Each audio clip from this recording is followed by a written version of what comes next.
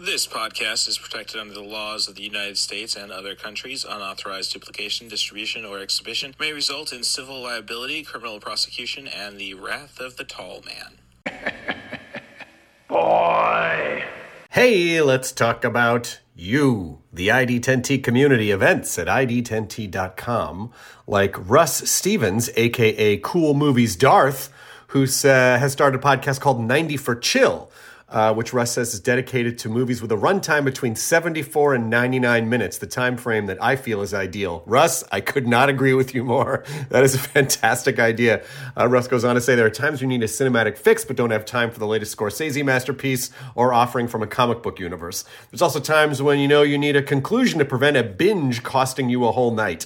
My guests and I try to follow these guidelines as we chat up features that are definitely worth your time and are beyond easy to make time for. 90 for Chill, the podcast, can be found on all major podcast platforms at 90forchill.com, and that's spelling out 90, N-I-N-E-T-Y, 4 F-O-R, chill. So there you go. Thank you so much for sharing, Russ. Really great idea for a podcast. Events at ID10T.com for everyone else. Little Hand says it's time to rock and roll. Bring the noise. Hello, everyone. It's time to play a game. You all pretended to cure me, but what I have planned for each of you is very real. Peace came upon me. No light, no sound. The only thing I have not provided is your anesthetic. But trust me, you will want to remain alert.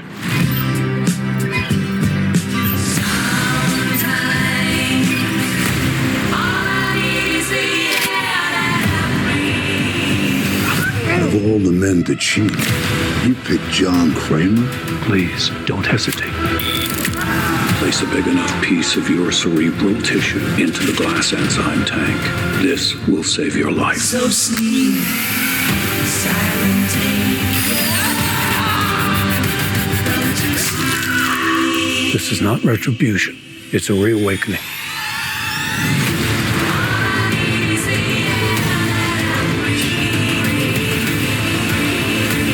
Live or die. The choice is yours.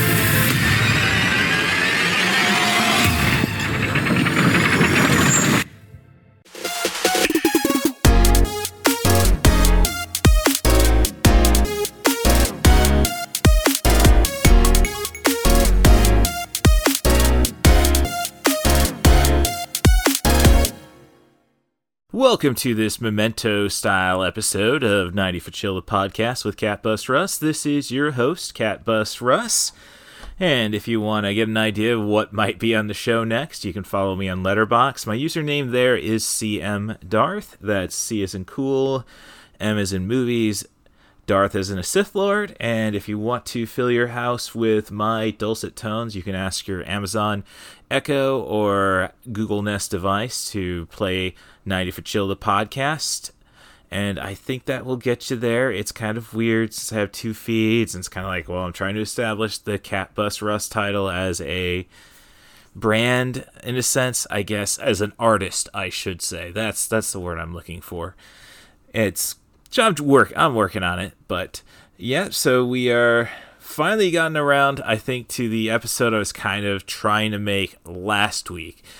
I know, I'm sorry that I don't have a guest this week, but I've got two lined up, actually three, but that's going to be a separate one. And hey, with spooky season, I'm definitely looking for guests, and if you want to talk scary movies, that's what I'm looking for. I can make anything work, and heck, I got a hell of a task ahead of me, it looks like, for next week's episode. So that's what's going on right now, but as I say, memento style. So I am going to put in basically a couple of reviews after this one for movies that I was kind of building towards getting to this feature, which this feature is going to be Saw X. I guess we're going to call it X now that I think about Elon frickin' Musk. Saw Twitter. No. We'll call it Saw 10.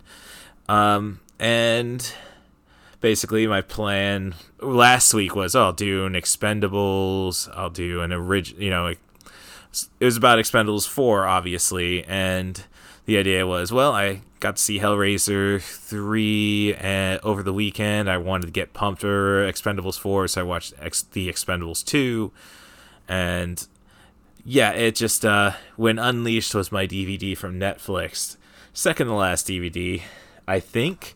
My last DVD officially is John Dies at the End, and I had a great episode with Kodiak Thompson about that, where we talked about all things Don Coscarelli. Well, all things under 100 minutes from Don Coscarelli, which is most of his filmography.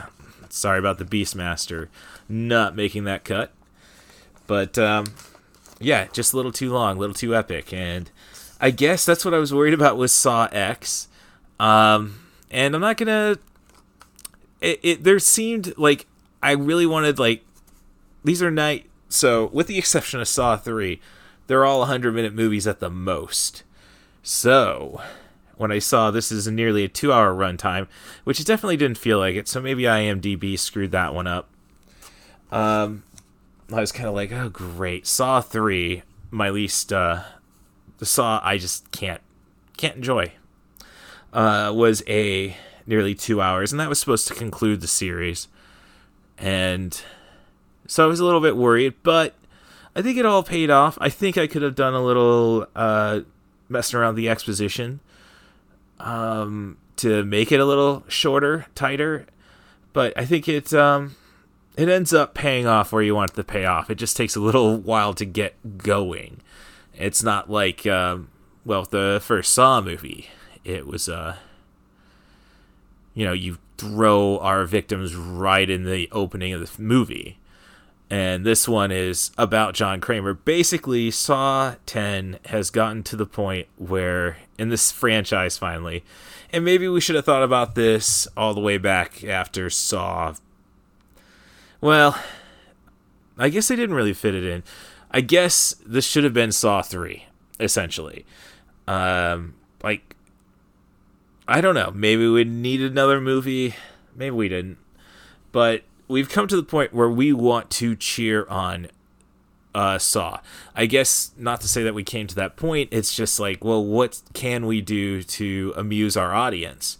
And after 9 movies, only 8 if you discount Spiral from the Book of Saw, which I've also done a podcast about, you get to, we're there to see the traps, essentially. That's 5 through Jigsaw, and,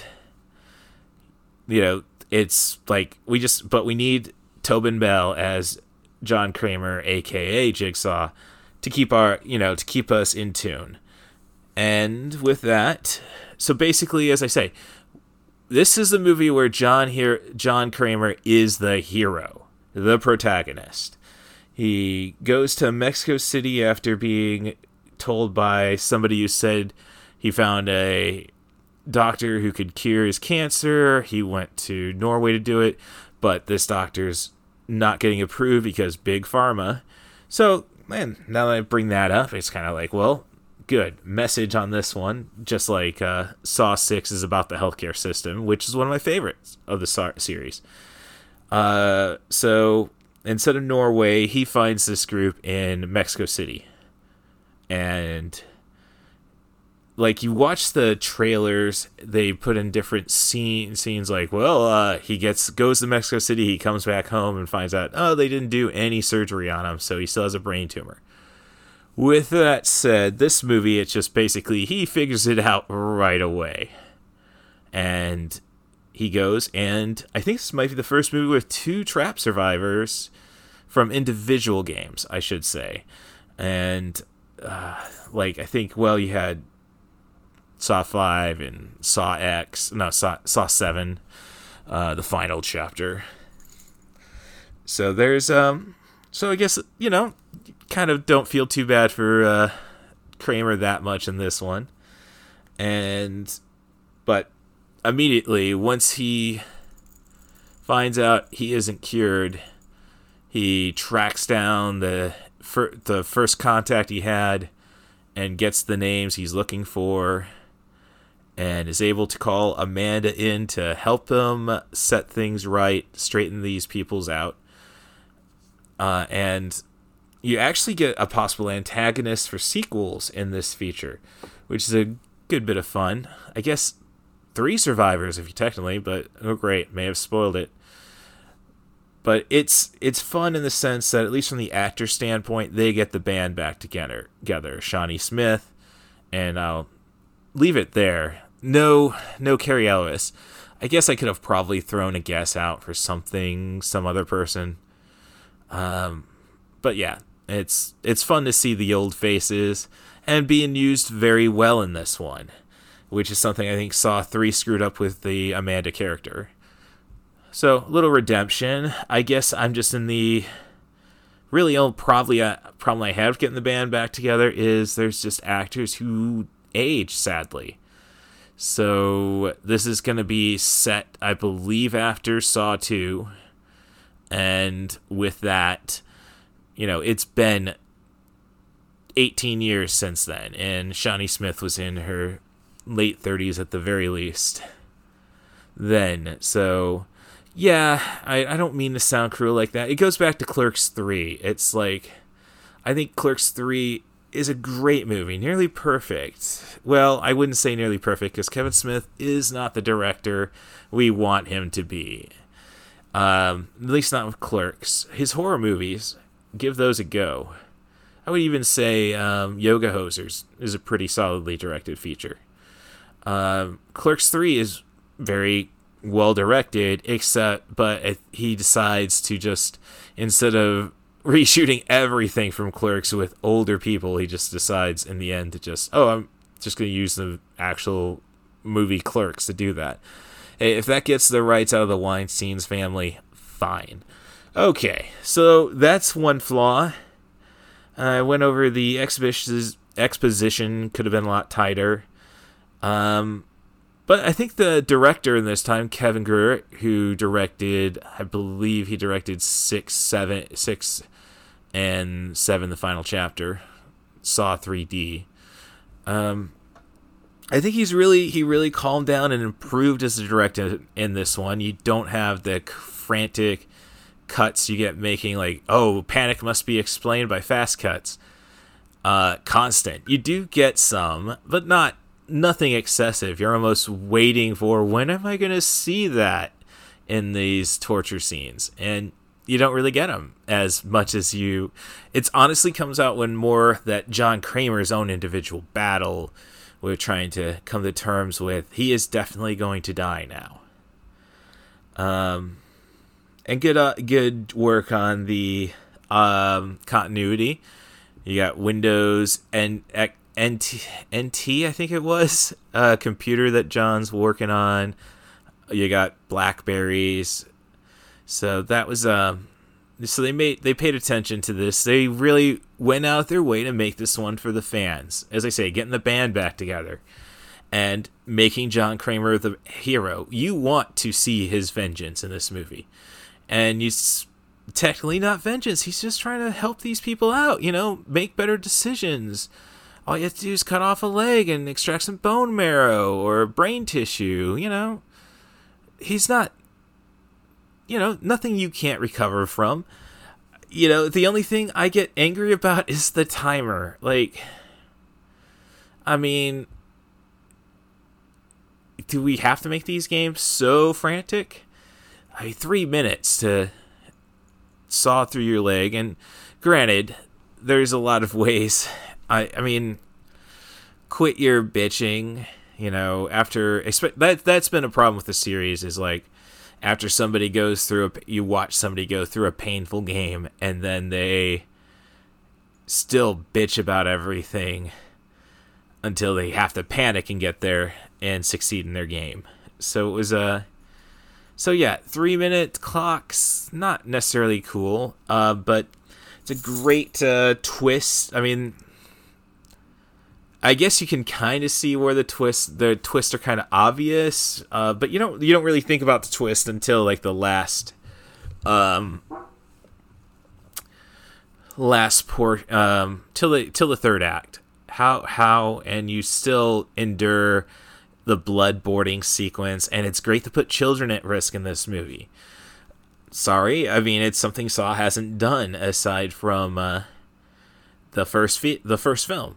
So, it tries to step over new lines, and I kind of dig it.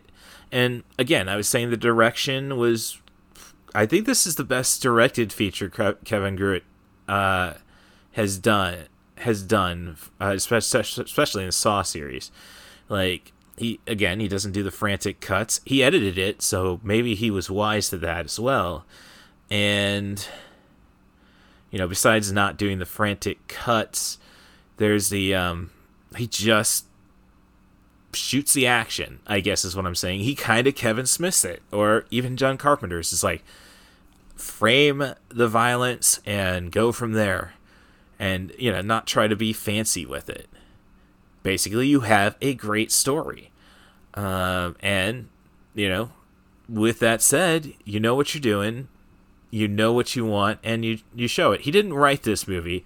I know the Saw 4 through the final chapter were all written by the team behind Feast. And there's weak points and strong points during those series, during those movies. 4 is kind of like resetting it, so that's kind of excusable. And I liked 5 for the first group game. And the writers, though, were the minds behind, at least who penned Jigsaw. So it kind of showed, Jigsaw. So it kind of shows you this movie is kind of what they were trying to do when they were attempting the soft reboot to the series with the 8th feature. But they didn't try to keep Jigsaw alive. So, we can do a bunch of, movies within this 2-month period, I think, that Kramer still has before the cancer will take him. And so we got a fun little point to go with if we want to make movies like that. But we are going to have to just accept we have to create a new idea. And maybe the way of doing it would have been, instead of playing to the fans, would be go back to Jigsaw. Like, okay, we already have our heroic apprentice, one that you're not angry at. Like we eventually do with Mark Hoffman, Costas Mandylor's character. So that's this is what I think Jigsaw 2 or Saw 9 was supposed to be. And we just went and corrected it so we can have more Tobin Bell. And probably a wise move, but it's only a temporary fix on this. It's a Band-Aid on the reverse bear trap head wound. I usually like to go with the Kennedy head wound, but I digress. So, yeah, solidly directed. The violence, the gore is nice. I will say that. And I guess with the games, I complain about the time. Like, I wouldn't bitch so much. So there's also an element of me, like there is a trap in a dream sequence. Not a dream sequence. A daydream sequence. And it's like, okay, why did this guy fail? All you had to do was, this is going to happen, so why don't I just do it all at once? All the actors are great. The antagonist, I guess there's something, like, maybe a little too cold by the end, but it's kind of like, eventually you have an element of like, well, she may have had an idea that she was dealing with Jigsaw, and now it's time to match wits. And I don't really think that... So maybe that was a little too extreme, but it makes her a great antagonist for future films. So how are we going to get there? I don't know, but there's potential. And hey, we might even have introduced a new apprentice to that one. The blood porting trap, could change anybody. So that is Saw X or Saw 10. And yeah, it's kind of disappointed at the frickin', and I don't know. I don't watch a lot of TV, so I don't know what the commercials are. And I guess YouTube thinks I'm not the target audience for the Paw Patrol. I didn't know they had a movie coming out this week. That's your number one at the box office. But this one outperformed the Expendables 4, so that's good for Lionsgate. Lionsgate planned their schedule well, so kudos to them. And yeah, this is another one I'll be picking up once the physical release happens. And with an $18 million take this weekend, and this film being shot entirely in Mexico City, which is weird because they got Canadian tax credits. Hey, I'm just reading the credits. We are ready. We can do it. We can have a Saw 11. Let's keep this thing going. There's plenty of fuel, and I think going back to the basics, like when you think about Spiral, Chris Rock, Samuel L. Jackson, trying to get big mainstream actors involved may have been a little too pricey a move, but now I think we've done the course correction needed finally. And as I say, let's get on to Saw 11. Otherwise, let me just wrap this up, and we'll get into Hellraiser 3 and Expendables 2, and we'll follow that up with the the final part of the equation. So this episode is Saw 10 equals Puppet Master 2 times the product? Oh, jeez, I don't know my math well. Okay, so Puppet Master 2 times the result of Hellraiser 3 Hell on Earth plus the Expendables 2. So X is 2 times the product of 3 plus 2. So there you go. Could have gone with the 23 angle, but we're in a month where we're going to have a Friday the 13th and Halloween, so I think we got enough scary stuff to chat about. With all of that said, if before we get on to that, let me go and wrap this all up then, at least the formality. And heck, I know, you guys may have only been here for Saw X opinion, so if you want to be a guest on the podcast, send an email to russthebus07@gmail.com. That's RUSSTHEBUS07@gmail.com. Offer me a movie, a theme, a director, an actor. Try to focus on movies between 70 and 100 minutes. I know, why are you talking about a 2-hour Jigsaw Saw movie? Well, when you make a golden movie like the original Saw and then Saw 2, and you do it for under 100 minutes, I think you earn the expansion of your franchise, your subject, your universe. Say if you have Amadeus, which I don't want to do in October. It's spooky season. With a little work, we can do that. Take different approaches to it, and I think we can get there. So we can do anything, but please, the show is about, even with the crazy stuff that I'll be doing this month, it is about the movies between 70 and 100 minutes. Email to russthebus07@gmail.com. That's RUSSTHEBUS07@gmail.com. And you can follow me on Twitter. My username there is @CatBusRuss. And you can follow me on Mastodon, where I'm creating a lot of great social contacts over there. I think that's the way to go. Threads is just a little too convoluted, at least to get signed up. Like, you have to have an Instagram. Well, I'm not going to... Main Event Zombie is not the brand right now, so I got to create a new Instagram. Yeah, it gets confusing, but you can follow me on Mastodon. My username there is @RussStevens @mastodon.social. Otherwise, thank you, Ava, for just being a fun little animal, giving me them scratches while I'm trying to record a podcast. But let me thank Stacia Harden for keeping an eye on me. Keeping me motivated. I mean, she's somebody who I want to pay tribute to as much as I can. She keeps motivating me to do that. I hope that, she's doing great with Skimbleshanks, the one-eared angel. I think that's an amusing little kitty that she's probably having a ball getting to play around with up there in the afterlife. And I hope she's still helping out everybody she touched in her life. So... thanks, Stacia. Thank you for checking out the show. Rate and subscribe on your favorite podcast apps. 5-star reviews, please. And be as honest as you want in the wording. I'm only worried about the algorithm. And I do take criticism better than most. So, thanks again, and have yourselves a great week. In Hellraiser 1, Clive Barker showed you his vision of a private hell. Hellraiser 2, he took you on a journey inside the Inferno. Now, the terror returns in mankind's final confrontation with evil.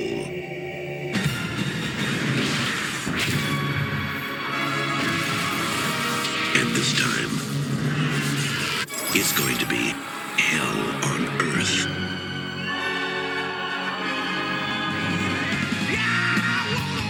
Great club. I really love it here. It's a great club.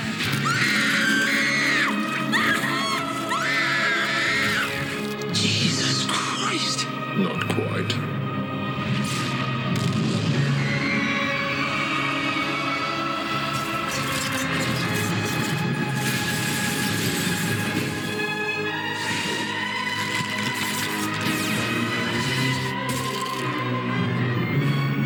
Just give me the box.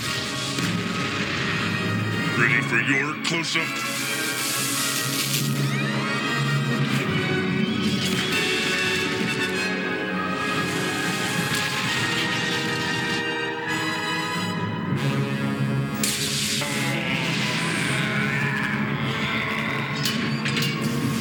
We're going to hell. Ladies first. Relax, baby. This is better than sex.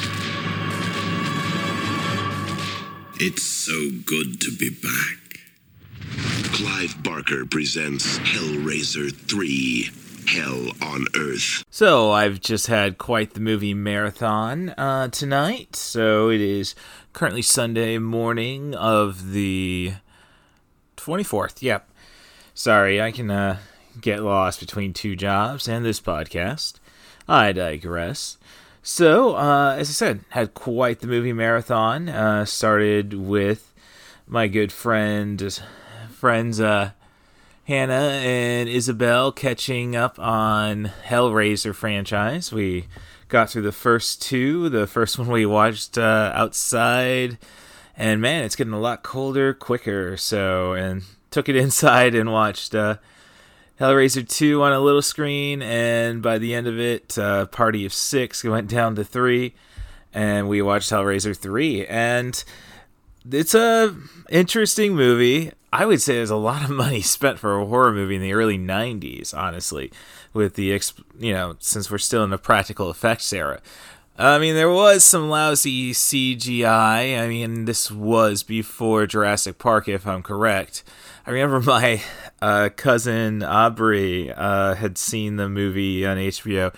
She had little laissez-faire parents, I guess. I would say that, you always have that redneck uncle at some point in your life.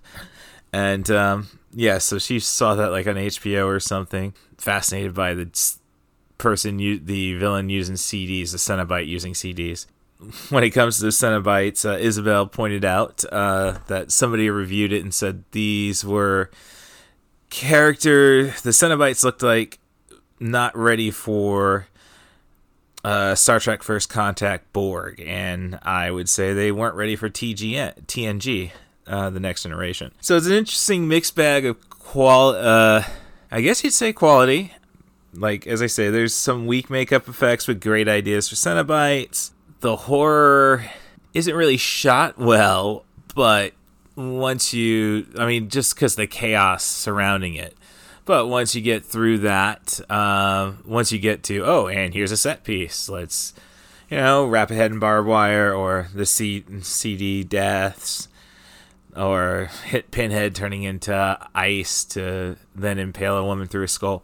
It's just fun imagery, which I think kind of makes it worthwhile. But again, it's like, dang, they spent a lot of money trying to make Pinhead the movie, which is essentially what Hellraiser 3 is. So I've already talked about Hellraiser and Hellbound Hellraiser 2 on the podcast. Yeah, granted, a couple years ago, but I digress. And it's as I say, this is supposed to be Pinhead the movie, and that is the redeeming quality of the feature, because they really let Pinhead become something. Like, give him real personality instead of the stoic.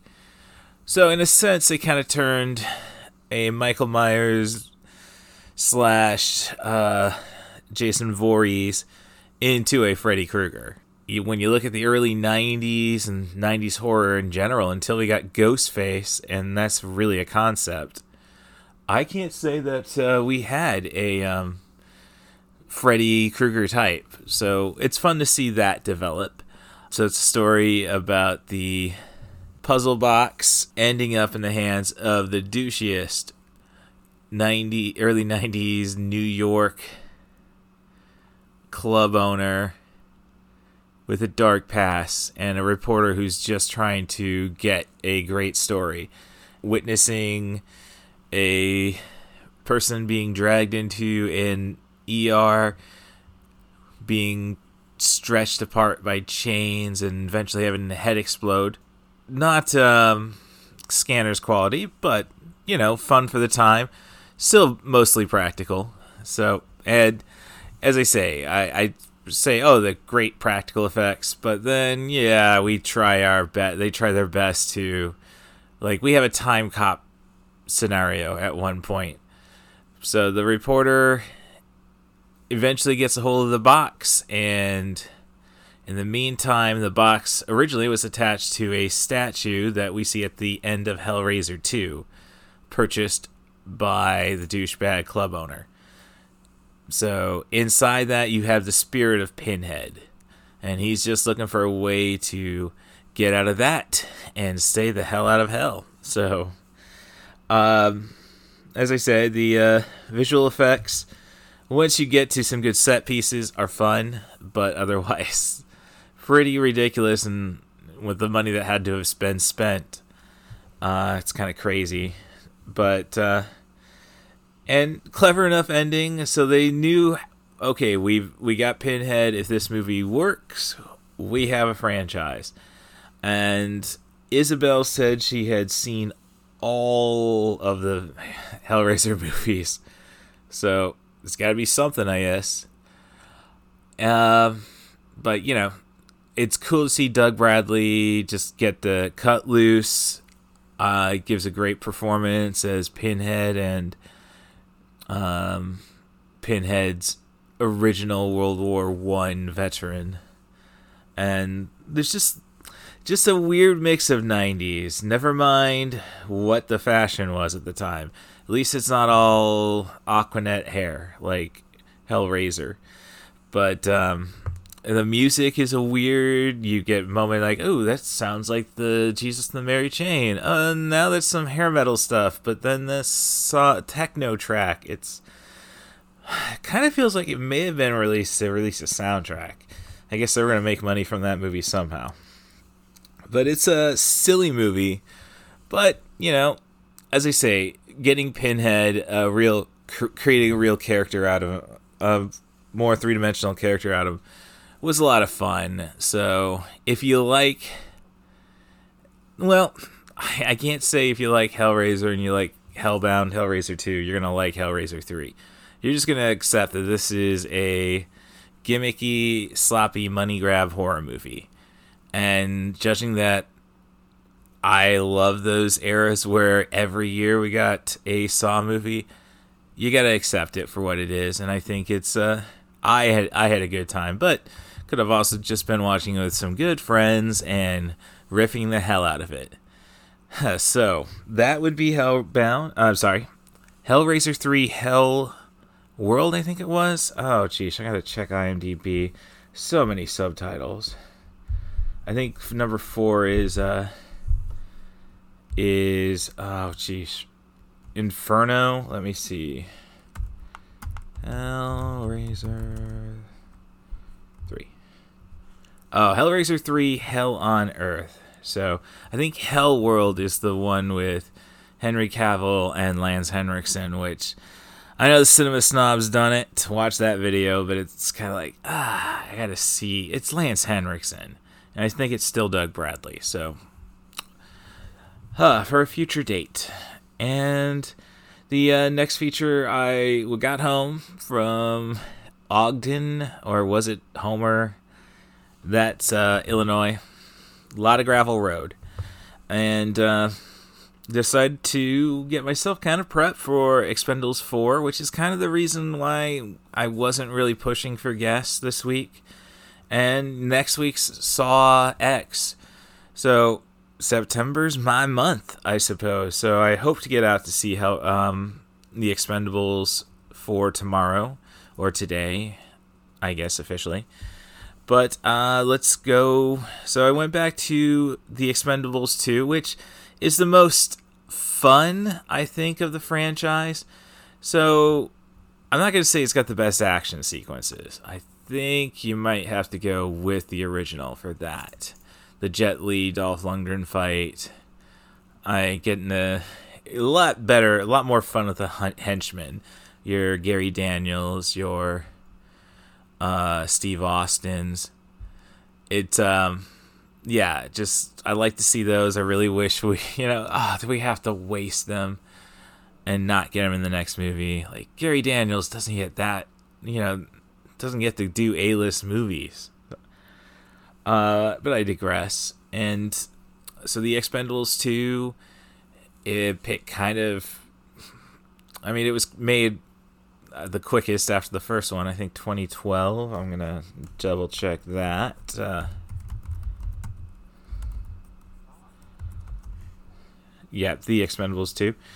2012, yeah. And I think it was 2014 for still the peak of Rondomania for the third one. So this is just a fun movie. That's really all you can say about it. I think it has the most gore-rific moments. But it's the crew, it's the Expendables being Sylvester Stallone, Jet Li, Dolph Lundgren, Terry Crews, Randy Couture. And they introduce briefly Liam Hemsworth. And I think it was, dang it. I got the search queue going. Oh, come on. So,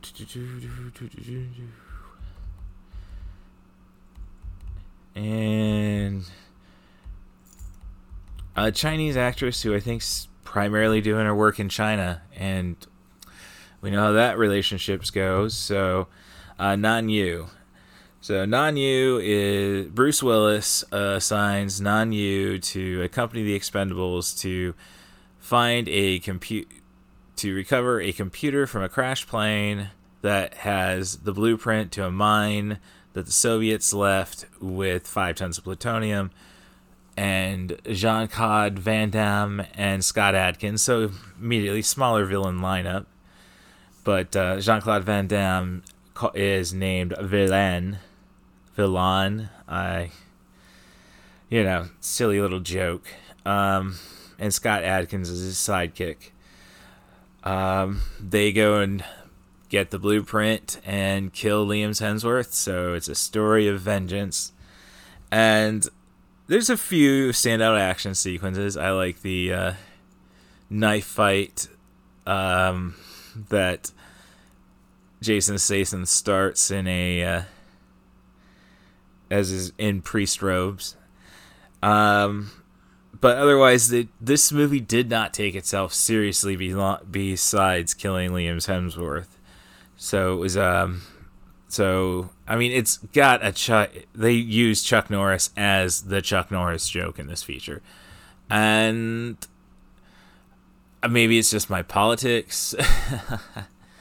Chuck Norris, I think it was good for the one joke, and then it just gets cruel at some point. Like, I'm killing the lowest scum of the earth is his attitude, and it's like, dude, we want to see all the villains die, but I don't want to I don't know. Maybe I'm getting too soft. And of course, you got Bruce Willis and Arnold Schwarzenegger getting some more bits than they did in the first film. Of course, this is post gubernatorial Schwarzenegger.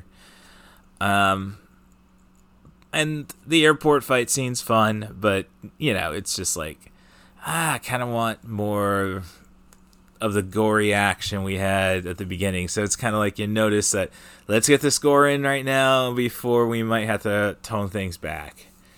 So it's a lot of fan service, basically. And I think that's what... I don't know if it's my favorite Expendables. I think the first one is the best. But, as I say, this is the most fun because it really does not take itself seriously for a moment if you really stop and think about it. Expendables 3, they go and, as expand it to a 2-hour feature. Like, there's 9 minutes of credits on the Expendables 2. So, okay, maybe it's only a 20-minute increase time-wise on the Expendables 3. But they're just spent too much time trying to make us care about young actors. Basically, they were just trying to set up the next movie to be released like 2 years late after that, instead of like, oh, nobody wanted to see this because it was PG-13, so we took out the gore, and we're adding actors we really just don't care about. No offense, Ronda Rousey. I think, all flash in the pans, essentially. Sorry, I know. Dead air, not good. Yeah, so the Expendables 3... I mean, you don't really even get any Jet Li or Schwarzenegger in that movie. Harrison Ford's just not violent enough. And, Mel Gibson's not going to draw anybody in. Like, I guess Kellen Lutz, Ronda Rousey, Glenn Powell, Victor Ortiz, none of them really made it. But, hey, you do get Robert Davey in a brief cameo, and again, another guy who's a political douchebag, but I digress. But yeah, we're trying to reset the series with the third one, and I just don't care about those actors. I will have to go and bring up on the podcast sometime the movie called Arena, not 1989 Arena, I think it's 2011 Arena, with Kellen Lutz and Samuel L. Jackson. I had fun watching that one, but it's pure cheese. So yeah, Expendables 2 is still a lot of fun. It's as I say, that is the popcorn movie, and I guess that's kind of what Hellraiser 3 is. It's a popcorn movie. It's just fun, not. Little less thinking involved when it comes to the Expendables 2, but Hellraiser 3 Hell on Earth is really just fun, trying to make you wonder how they really are going to take the franchise. Throws a lot of stuff at the wall, and I don't think besides for Pinhead, I don't think anything else sticks, but it's a fun spectacle. So that's really what my movie marathon was about tonight. Well, Hellraiser and Hellbound Hellraiser 2, that's more just like, I wanted to see what other people reacted to it, because I think only 3 of us had seen the first 2 movies. And yeah. So it's just great to get out there. I really should have just gone and forced a podcast right then with the last ladies standing. But, when we're coming up on 1 o'clock then, and now I'm coming up on 4 o'clock now. So I will see what goes on next. I'm planning to watch, basically what I'm going to do, or plan to do, is watch the first movie of a franchise, and then somehow tomorrow, and then I'll just go in and talk about I guess it's just Expendables, or Expendables. We have a lot of fun with horror movies when we have to try incorporating the number, I guess. So that is my plan, and I hope you'll stick around for those. Hold on to your butts. 90 for Chill, the podcast, proudly presents to you Ali's Accessories Shop on Etsy's Trash Feature Review.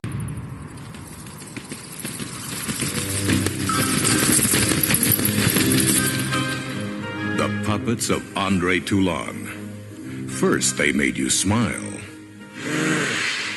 And then, they made you die. Blade, Pinhead, Jester, Leech Woman, and Tunneler.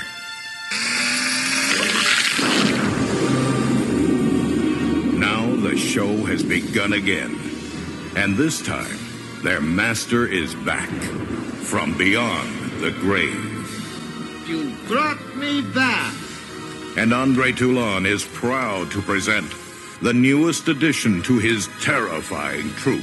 You may think you got the powers of hell on your side. Torch.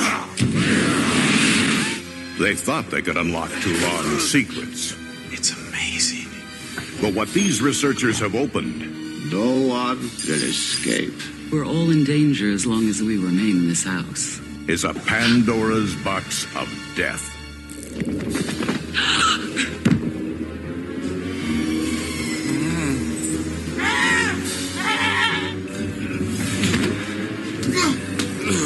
Our work must be completed tonight.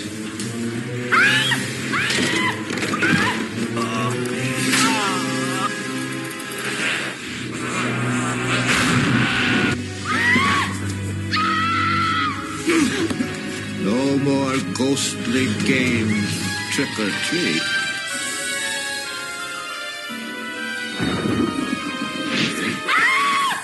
Puppet Master 2. His unholy creations hold the strings to your life. I know how to get into things. So I've just completed watching Puppet Master 2 from 1991, a Full Moon's feature film with a story by, of course, Charles Band, and obviously a sequel to Puppet Master, which was I think it was kind of a charming horror movie. I mean, low-budget horror movie. I mean, I do dig the puppets, and I could see why. I believe, as I'm reading the back of the DVD box set I got from Allie, it says that, and then they start fighting off bad guys in the next movie. And I don't know if that carries on all the way through the rest of the franchise, but it leaves me curious enough to keep following it. So, with that said, it's a flawed film in many ways. I think they have a lot more fun with the puppets in this film. So this is a movie about a set of killer puppets from the first film who are trying to extend their life. So they have resurrected their puppet master who committed suicide in 1941 to avoid getting captured by the Nazis. And from there, our puppet master is looking to bring back his wife. So, wouldn't you know it, when they resurrect him, a group of paranoid United States Department of Paranormal Affairs visits the hotel from the first feature to try to see if there's anything to the events that the lone survivor speaks of as he's institutionalized. So it's an entirely new cast of characters outside of our puppets, and I would say that the exposition just drags this movie down.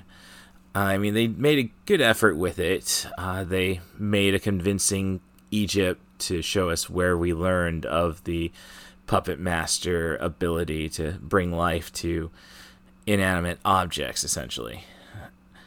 But aside from that, it's just kind of feels pointless. I mean, not pointless, it just drags. I mean, we get a great showdown with some rednecks against some of the puppets. We get cute little bits about how the puppets make mistakes by collecting animal brains to create their serum.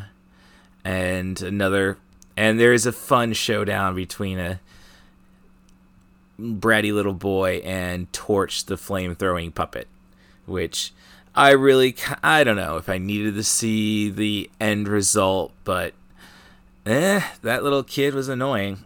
So it's not, I mean, that's just it. There's just nothing to the characters. There's no I think that's just my biggest problem. Aside from, if we would have told the story completely from the Andre Toulon perspective, he's the puppet master, I think you'd have a more interesting movie. But we got to bring these people in, and we're supposed to care about these people, and there's just nothing unique about them. At least with the first film, you had so-called psychics as your characters, and really not involving Toulon, just the puppets witnessing a game of cat and mouse another psychic is trying to play on our four protagonists. So yeah, it's a weak story, but again, the puppets are fun. I kind of love how they mix the visual mediums.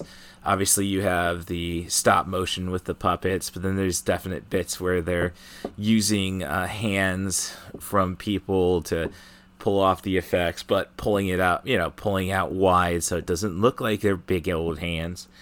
And, I kind of think you might have seen some of this kind of effects used, say, in Team America World Police. So it's charming in that sense, but if you didn't see the first movie, or if you're not and I'll go back to that. So if you didn't see the first movie, you're not really going to get anything out of this movie, I think. As for the sequels after this, it kind of brings me back to Hellraiser 3. Essentially, I think the producers, there's a lot more drama I've heard about Hellraiser 3, Hell on Earth, i.e. that they couldn't get the actress who played Julia back for it. So they, instead of making it about her, they made it about Pinhead. But the point of the matter is they wanted to keep using Pinhead. So, because he was so cool. And hence we get more of these Puppet Master movies, and we changed the perspective to make the antagonists the people we want to cheer for instead throughout the sequels. So, more focus on the puppets. So, it could be interesting, and I can't help but be curious. But, again, watch the first one before you go and venture in on this one. So, with all that said, I went to Allie's Accessory Shop on Etsy's Trash Features to pull this out for a weird equation. So, we have Hellraiser 3, Hell on Earth, The Expendables 2, and Puppet Master 2. What I'm trying to do here is a weird formula, i.e. I'm going to go and watch Saw X or Saw 10. Let's not, I don't know what people think. Well, I guess the Fast and the Furious set the standard now. So, okay. Saw X. So, I guess I could have made it, since it's not 10, I guess I could have made it about anything. But I'm trying to come up with an equation to equal 10. Right now we have Hellraiser 3 plus Expendables 2 in parentheses times Puppet Master 2, hence 10. So we'll see if this works out. I'm going to check out Saw X tomorrow. I'm going to see if I can get somebody lined up to chat about it. Not necessarily looking promising, and then but we got a lot of great things going on, at least on Mastodon, that I think we're going to have an interesting October otherwise. So, spooky month, here we come. Can I hear a wahoo?